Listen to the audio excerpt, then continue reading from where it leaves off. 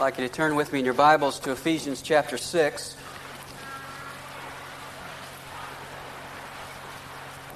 Trust that you've enjoyed this study through Ephesians as much as I've enjoyed studying it and teaching it. First three chapters of Ephesians talk about our position in Christ. The last three talk about our practice. Chapters 1 to 3 are primarily doctrine. Chapters 4 to 6 are primarily duty. First three chapters, we're told who we are in Jesus Christ, and the last three chapters is becoming who we are in Jesus Christ. We learned all about our wealth in chapters 1 to 3. We are blessed with all spiritual blessings. God chose us. He made us holy and blameless before Him. He adopted us as sons. He gave us redemption, forgiveness, and inheritance, salvation. He sealed us with the Holy Spirit of promise. He put the very power that raised Jesus from the dead to work in our lives, and He calls us the fullness of Him who fills all in all. Great riches in the first three chapters. That's our wealth. When we come to chapters 4 to 6, He talks all about our walk. We're to walk worthy. We're to walk different from the world. We're to walk in love. We're to walk as children of light. We're to walk in wisdom. And we're to walk, chapter 5, verse 18, by being filled with the Spirit of God. So that we are singing and giving thanks to the Lord and being submissive to one another. And then last week we began to look at how Paul ends this great book in chapter 6 and verse 10, where he says, "Finally, be strong in the Lord and in the strength of His might. Put on the full armor of God that you may be able to stand firm against the schemes of the devil. For our struggle is not against flesh and blood, but against the rulers, against the powers, against the world forces of this darkness, against the spiritual forces of wickedness in the heavenly places. Therefore, take up the full armor of God that you may be able to resist in the evil day, and having done everything, to stand firm." Paul says, even though you've got all the resources and all the power and all the principles, and even though you've got the Holy Spirit, I want to remind you that you also have something else, and that is an enemy. And so Paul reminds us at the close of the book of Ephesians that we are in a battle. And probably the best term to define the Christian life is warfare. When I was a kid, we used to sing the song, "I'm going to a mansion on the Happy Day Express. The letters on the engine are J-E-S-U-S. The guard calls all for heaven. We gladly answer yes. We're going to a mansion on the Happy Day Express." Well, that's a wonderful song. But the Christian life is not described as a train ride in Scripture. It is defined as a battle. At the end of Paul's life, he said, "I have fought the good fight." In his ministry, he said, "I fight, not as one who beats the air." He writes to Timothy and he says, "Endure hardness as a good soldier of Jesus Christ." And repeatedly, the Christian life in Scripture is depicted as a warfare. You know, I've had people tell me that the Christian life gets easier as you go along. But I haven't found that to be so. I figured by now I'd be cruising. I'm convinced that if things are getting easier, you're probably going the wrong way. Because if you become effective for God, you will get more attention from the enemy and his attacks will become more intense.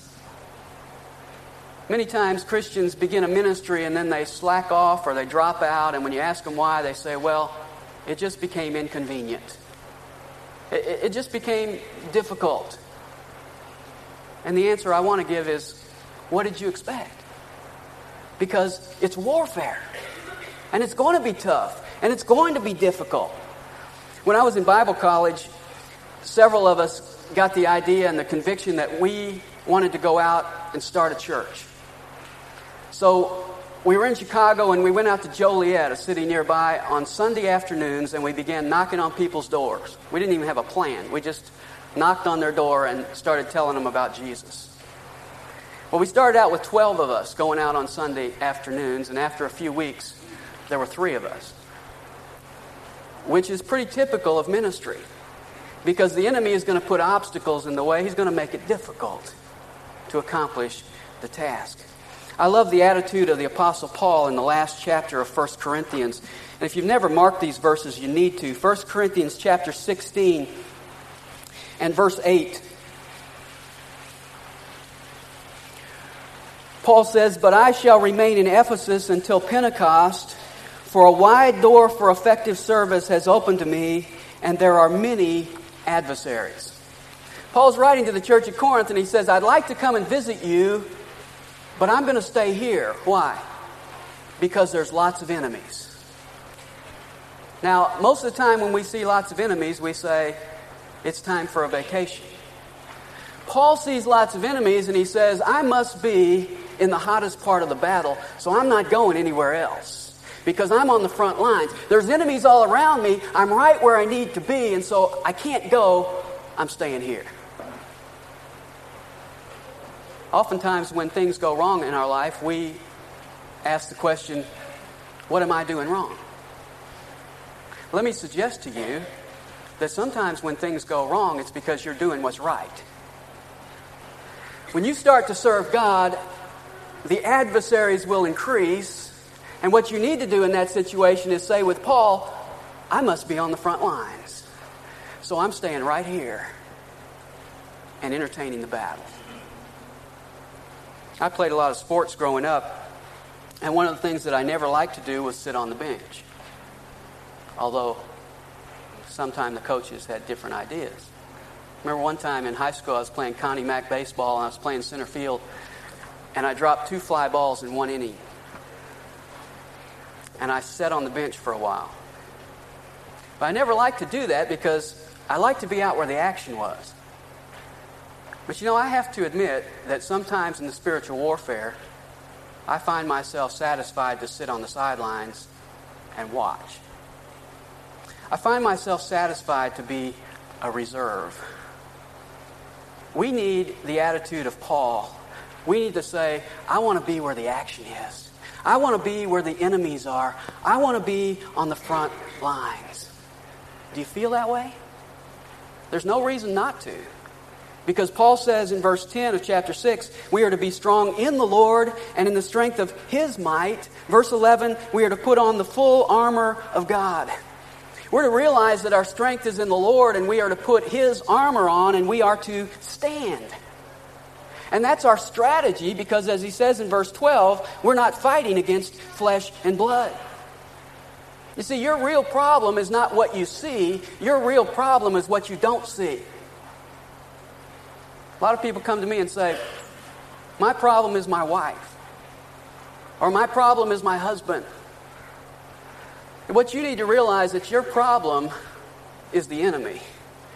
And you need to join hands and begin to fight against him, because he is trying to destroy your marriage. See, if you think you're fighting people, then Satan's got you right where he wants you. Because if that's the case, you will never confront the real enemy, and you will never get the armor of God on. And Satan knows if he can keep the armor of God off of you, then you're beat. Because no one, with the exception of Jesus Christ, has ever taken Satan on one-on-one and won. So after telling us we need to get the armor on, Paul lists the pieces of armor in verses 14 to 17. And we're going to begin to look at those this morning. And what I want you to do is look at each piece carefully, because he tells us that we are to put on the full armor of God. And as we look at these pieces, you may find some pieces you've got on and some pieces you don't have on. And so our challenge is to get the whole armor of God on as we go through. First piece of armor is the belt of truth, verse 14. He says, stand firm, therefore, having girded your loins with truth. Now the soldier in that day wore a tunic. It had a hole for the head opening and 2 holes for the arms. When he went to war, he put his belt on that went around his waist and up over his shoulder, and he would tuck that tunic into the belt and make kind of a mini tunic out of it. Because the last thing he wanted in battle was to have pieces of his tunic flopping around so that somebody could grab a hold of him. Kind of the same principle as football. In football, they wear skin-tight clothes. You never hear a football player coming to his coach and saying, you know, I'd like to get some pleated pants. I'd like to get some bell bottoms. I like that baggy look, you know, where the pants are about to fall off. No, they want it all tight. And that's the way it was with the soldier. When he went to war, he tucked everything tightly into his belt so that nothing was sticking out. And so this phrase, to gird up your loins, means to be ready, to be prepared. In Exodus chapter 12, God spoke through Moses to the children of Israel at the first Passover meal, and he said, you're to eat it with your loins girded, with your sandals on your feet, with your staff in your hand, and you're to eat it in a hurry. Why? Because they had to be ready to go. And so this idea of girding up your loins means that you're ready, you're prepared, you're serious. And this is the first piece of armor. He says, I want you to be ready for the battle. I want you to have a heart for the battle. I want you to be committed. A lot of Christians never get their belt on. They never get serious about the battle that they're in, and so they just have their tunic flopping around in the breeze. Paul says the first piece of armor I want you to get on is the belt of truth. And I want you to tuck that tunic in so that you're serious and you're ready for the battle that you're in. Now he says here that the belt is the belt of truth, which tells us that the way we get serious about the battle is to get into the Word of God. Now I think the emphasis here is not so much on the Word of God, because later he's going to talk about the sword of the Spirit, which is the Word of God. But I think here he's telling us that we use the Word of God, the truth of God, in order to prepare ourselves, in order to tuck in everything that's loose and get serious about the battle. Have you got the first piece of armor on? Do you have a heart for battle? I used to be a St. Louis football Cardinal fan. And years ago, they drafted a fellow by the name of George Franklin out of somewhere in Texas. And they drafted him in the second round. And during the preseason, they were bragging about this guy all the time. They said, he was the fastest guy on the team. And he played fullback, but he had the moves of a halfback. He had the hands of a wide receiver. And they just gave accolade after accolade about this fellow. And I just couldn't wait till the season got here to see this guy was going to turn the team around. Well, they got to the last preseason game, and they cut him. I thought, well, what's the deal here? So I looked in the paper, and they had a quote from the coach, and he said, he had all the talent in the world, but he lacked commitment. Let me suggest to you that Ephesians chapter 1 to 3 tell me that you've got all the resources, all the riches, all the power. The question is, do you have the commitment? And that's the first piece of armor, that we would tuck that tunic into the belt and get serious about the battle that we're in. Second piece of armor is the breastplate of righteousness at the end of verse 14. No soldier would go into battle without his breastplate. It covered the whole front part of his body. And it protected the heart area and the bowel area, which contains the vital organs. Now in Scripture, the heart speaks to us of the mind. The Bible says, as a man thinketh in his heart, so is he. And the Bible says, out of the heart proceeds evil thoughts. So the heart is the place where we think. The bowel area, or the stomach area, speaks of emotion. The Bible talks about the bowels of compassion, of shutting up the bowels of love. And so the stomach area, the bowel area, speaks about our emotions, probably because we tend to feel emotions there. Now, we tend to confuse those two, because today we tend to associate emotions with the heart. See, it would be more accurate scripturally to say to a girl, I love you with all my bowels. Or she broke my bowels. Or on Valentine's Day, you could pass out little candy stomachs. Because in Scripture, the heart is the place where I think. The stomach, or the bowels, is where my emotions are centered. And those are the two places that Satan wants to get us. He wants to attack us through our thoughts. And he wants to catch us up in our emotions and carry us away. And so Paul says we need the breastplate of righteousness. Now in Scripture, there are three kinds of righteousness. There's self-righteousness, which is what I do. There is imputed righteousness. That is the righteousness of God put to my account. And then there is practical righteousness, which comes after imputed righteousness, and which is the practical application of that into my life. And we see those three kinds of righteousness clearly in Scripture. One place is Luke chapter 18, where the two men went to the temple to pray. One was a Pharisee, the other was a tax gatherer. The Pharisee said, I thank you that I'm not like other people, swindlers, unjust, adulterers. In fact, I thank you that I'm not like that tax gatherer over there.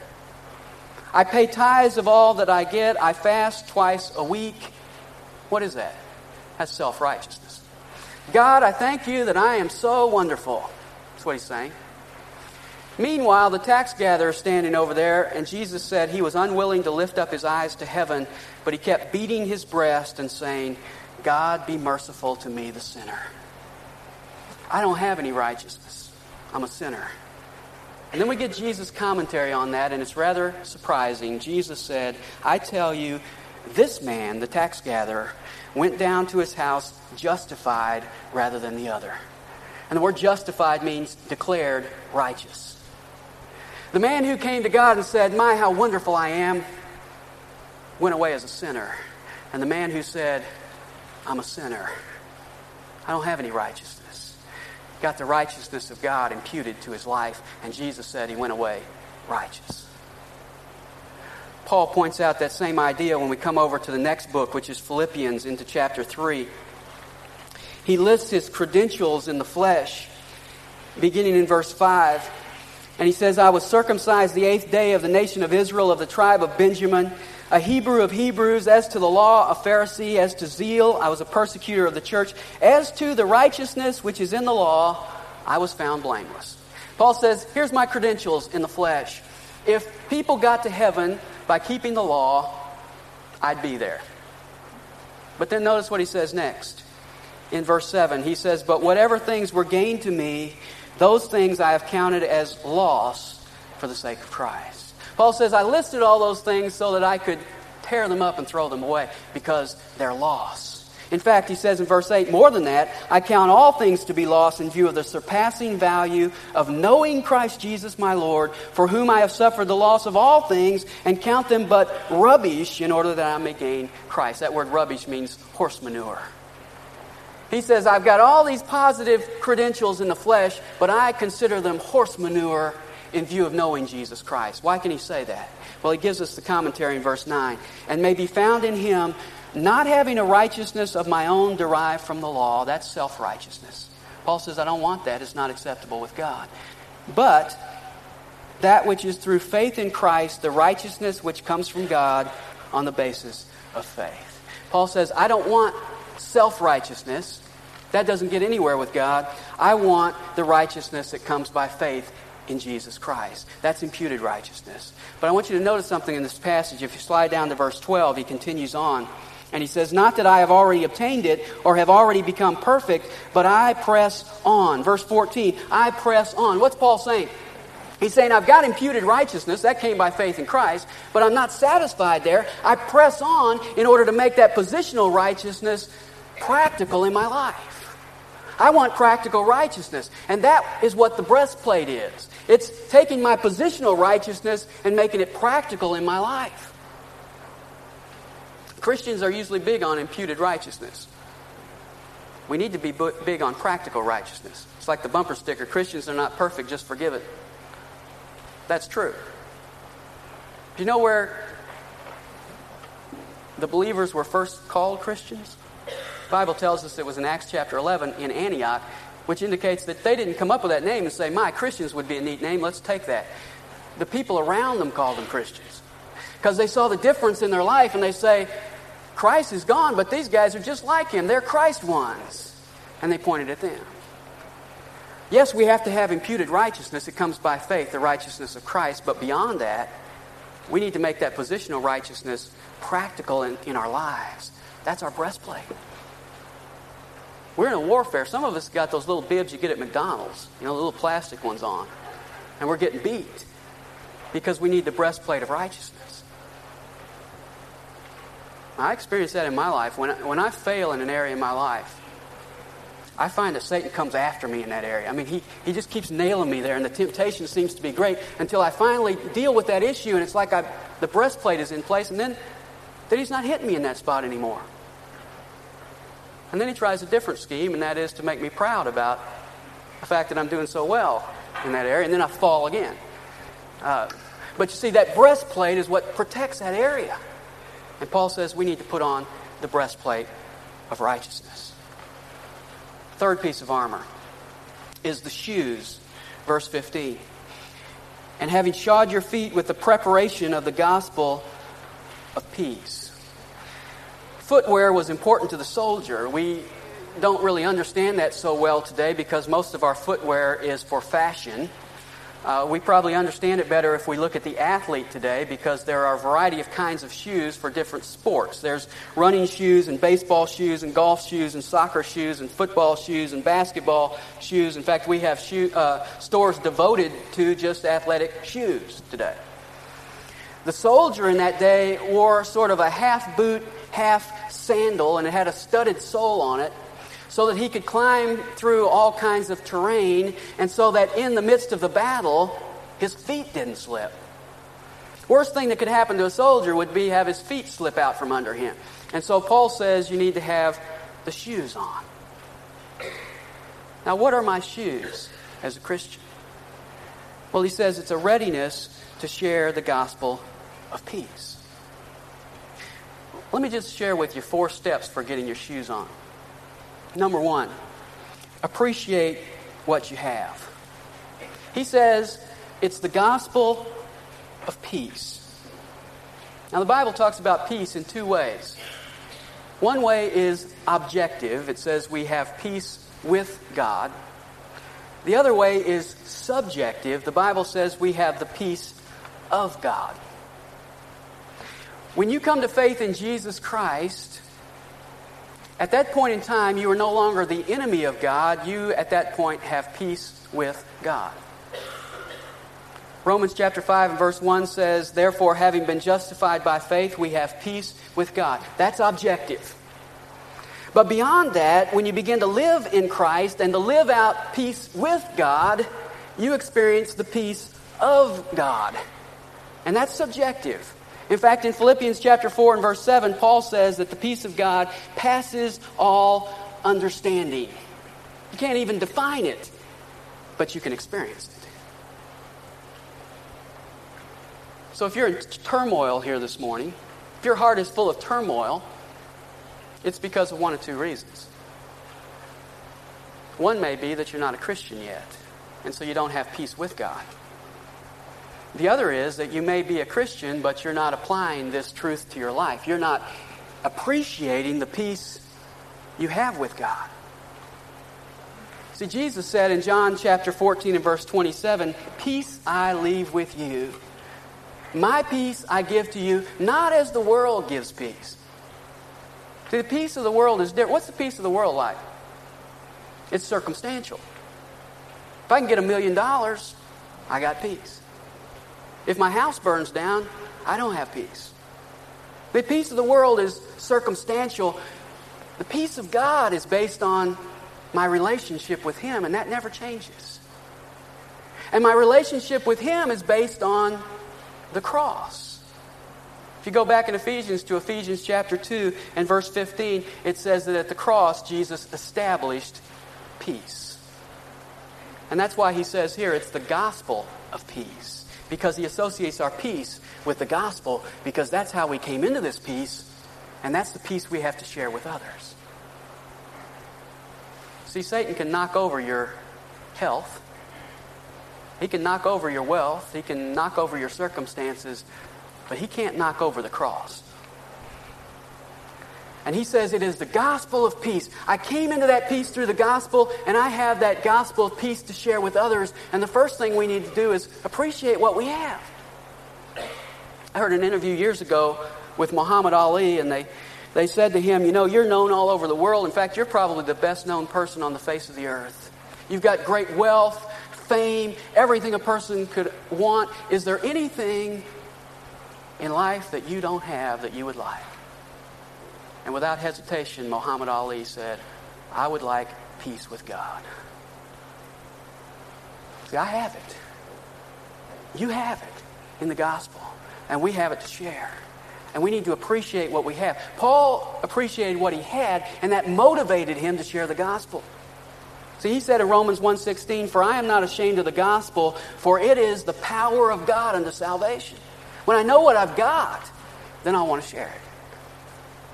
Earlier in Ephesians 3:8, he said, "To me, the very least of all saints, this grace was given to preach to the Gentiles the unfathomable riches of Christ."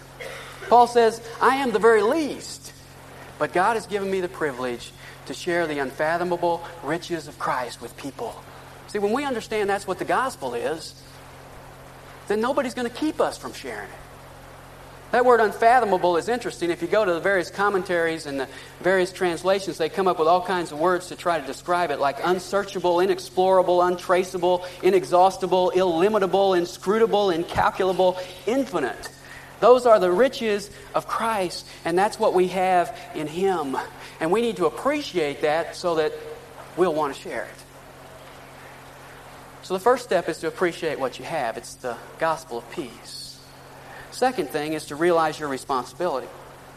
In Mark chapter 16 and verse 15, Jesus said, "Go into all the world and preach the gospel to all creation." See, Jesus gave us a commandment that we are to share the gospel with others. You have friends at school, you have friends at work, you have friends in your neighborhood that may not know another Christian. You may be the only light that they have. And God has given you the responsibility to share the gospel with those people.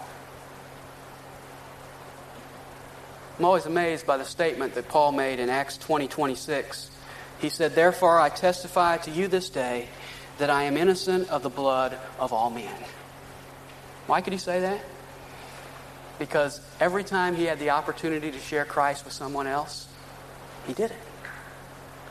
And he could say, "I'm innocent of the blood of other men because I have taken those opportunities and I have taken that responsibility seriously and I have shared the gospel." We need to appreciate what we have. We need to realize that it's our responsibility. And then the third step is we need to pray for people.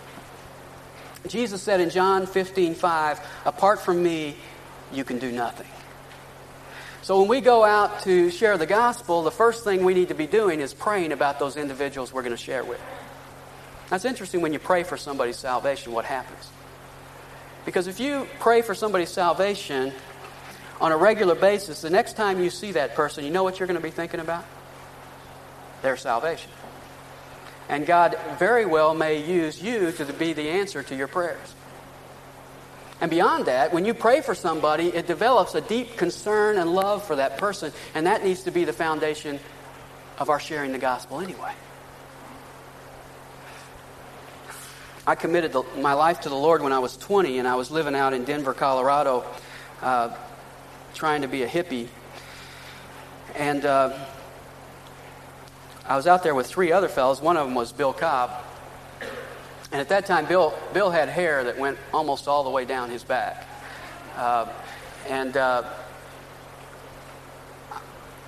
We were planning on getting a van at the end of that summer and just driving around the country, but those plans were changed when the Lord got a hold of me.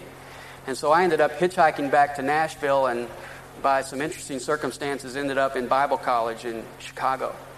Bill ended up in Washington, D.C. Most of my friends sort of figured I had OD'd on drugs or something and left me alone, but Bill and I continued to correspond with each other. And I made a commitment to pray for him at the beginning of that year, and I prayed for him almost every day for his salvation. He wrote me about the middle of the year and said he was coming back to Cape Girardeau to party with our friends and wondered if he could stop in Chicago and spend the night on the way. And I said that would be great. So I remember he showed up on a Friday night, and I just got in from a basketball game. We'd played Moody in basketball, and I came in, and they told me Bill was there, and I came in, and there he was in the lobby. Nobody else was in the lobby. I think they were afraid of him. He was sitting in there. And so we went out for pizza that night, and then the next morning we had breakfast, and we came over to the school, and we went in that same lobby and sat on the couch, and I said to Bill, I said, I'd like to share with you what I've been learning at Bible college. And I remember I started in Genesis. I started explaining everything I could think of to him. And just laying it out. And I don't know how long I talked to him, but and you have to understand that Bill was president of the archaeology club and a devoted evolutionist, and he's sitting there just quietly listening to me as I go through this whole thing and share it with him. I got to the end, and I said, "Would you like to pray right now and accept Jesus Christ?" And Bill said, "Yes, I would." Well, it was a Saturday in the school, and there were people everywhere, and so it's kind of noisy in there. So I said, well, why don't we find a quieter place? So we got up and we went through the school trying to find somewhere where nobody was. And the only place we could find was downstairs. It was the women's locker room. So we went in the women's locker room, and we ended up on the shower floor of the women's locker room, on our knees, with tears running down our face, and he invited Jesus Christ into his life. And I remember thinking after that, I thought, maybe I've got the gift of evangelism. Because, I laid it out for him, and what was interesting was it wasn't long after that Bill made this statement to me. He said, when you were talking to me, he said, I had all kinds of questions that I wanted to ask, but I couldn't think of any of them. And he said, the only thing I sensed there, he said, in fact, I don't remember really ever hearing a word you said. He said, what I did sense was the presence of God there telling me that I needed to accept Christ. And when I look back on that, I realized that it wasn't my clever words. It was the fact that I prayed for him day after day after day. And God prepared his heart for that moment. We need to appreciate what we've got. We need to realize we've got a responsibility. And then we need to pray for people. And then the fourth step, we need to speak. I've had Christians tell me that if you just live the Christian life, people will walk up to you and say, what's different about you? I've never had anybody say that to me. Maybe you can say that's because my life isn't shining bright enough, but I am convinced that we have to speak. And Scripture lays it out that way. I find Christians who can talk about all kinds of subjects. The weather, the economy, sports, politics. But when it comes to the very most important subject in our lives, Jesus Christ, we remain quiet. Why is that? And I'm sure we have all kinds of excuses. I've heard a lot of them. People say, well, I don't know enough to share the gospel. Well, that's a pretty weak excuse. Because if you're saved, you know enough to share the gospel.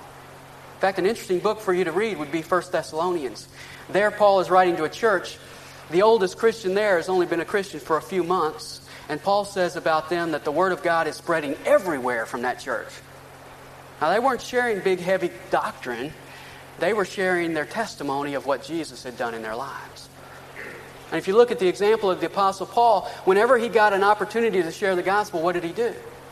He shared his testimony. He just said, I was on the road to Damascus one day, and you're not going to believe what happened to me. If you're a Christian, you've got a testimony. And so you can speak.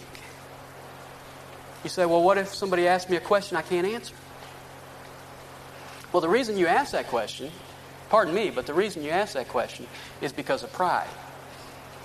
We're afraid we might look bad not having an answer. You stick around me long enough, you'll find that my favorite answer is, I don't know. I say that all the time. People ask me questions, I don't know. When I was in Bible college, I went down to Cook County Jail and we had Bible studies there, which is rather intimidating, actually. I'd been in Bible school about 3 weeks, and I found myself down at Cook County Jail leading a Bible study. About 15 guys sitting around in a circle, and the Bible study really, because I didn't know anything to teach, really amounted to them asking me questions. So they'd ask me a question, I'd say, I don't know. But I'll try to find out this week. So I'd go back to Bible school, and I'd come back and say, here's your answer. And then they say, well, what about this? I'd say, I don't know. Well, I'll go back and try to find out. I think that's what motivated me to learn while I was there, because I knew I had to face these guys every Monday night. But see, probably 9 out of 10 people that I talk to have never had the simple gospel explained to them. And people have said to me, I've never heard that before. There's so many people out there, and they've never had the simple gospel just explained in simple terms to them. In fact, I've had people say to me, I've been waiting to accept Christ, and nobody's ever asked me. We need to speak. You see, we ought to be sharing the Lord Jesus with people, not just because He commanded us, and not just because we have a burden for other people, but because it's part of our armor. You see, we are strengthened. It's part of our defense to to actually be sharing the gospel, because sharing the gospel not only has an effect on others, it has an effect on me. And personally, I can tell when I'm actively witnessing and when I'm not. Bible studies are fine. Christian fellowship is fine. Christian camps are fine. But that's not enough. We need to be taking the gospel of Christ and sharing it with other people. Bill got saved on a Saturday. I took him down to Cook County Jail Monday night. And he shared his testimony with the other inmates. And I remember we came out of that room into another room after the Bible study, and the inmates were being taken by the guards, and I happened to look over at Bill, and he just kind of had this glow all over him. He looked like, I guess, Stephen looked in Acts chapter 7, like the face of an angel. And I just looked over at him, and Bill looked at me, and he said, it's amazing. I can actually offer to people eternal life. Now, Bill grew faster than probably anybody I've ever seen in his Christian life. He passed me by in a big hurry. I think one of the reasons was because early on in his Christian experience, he learned to get his shoes on. He learned to be ready to share the gospel of peace. How about you?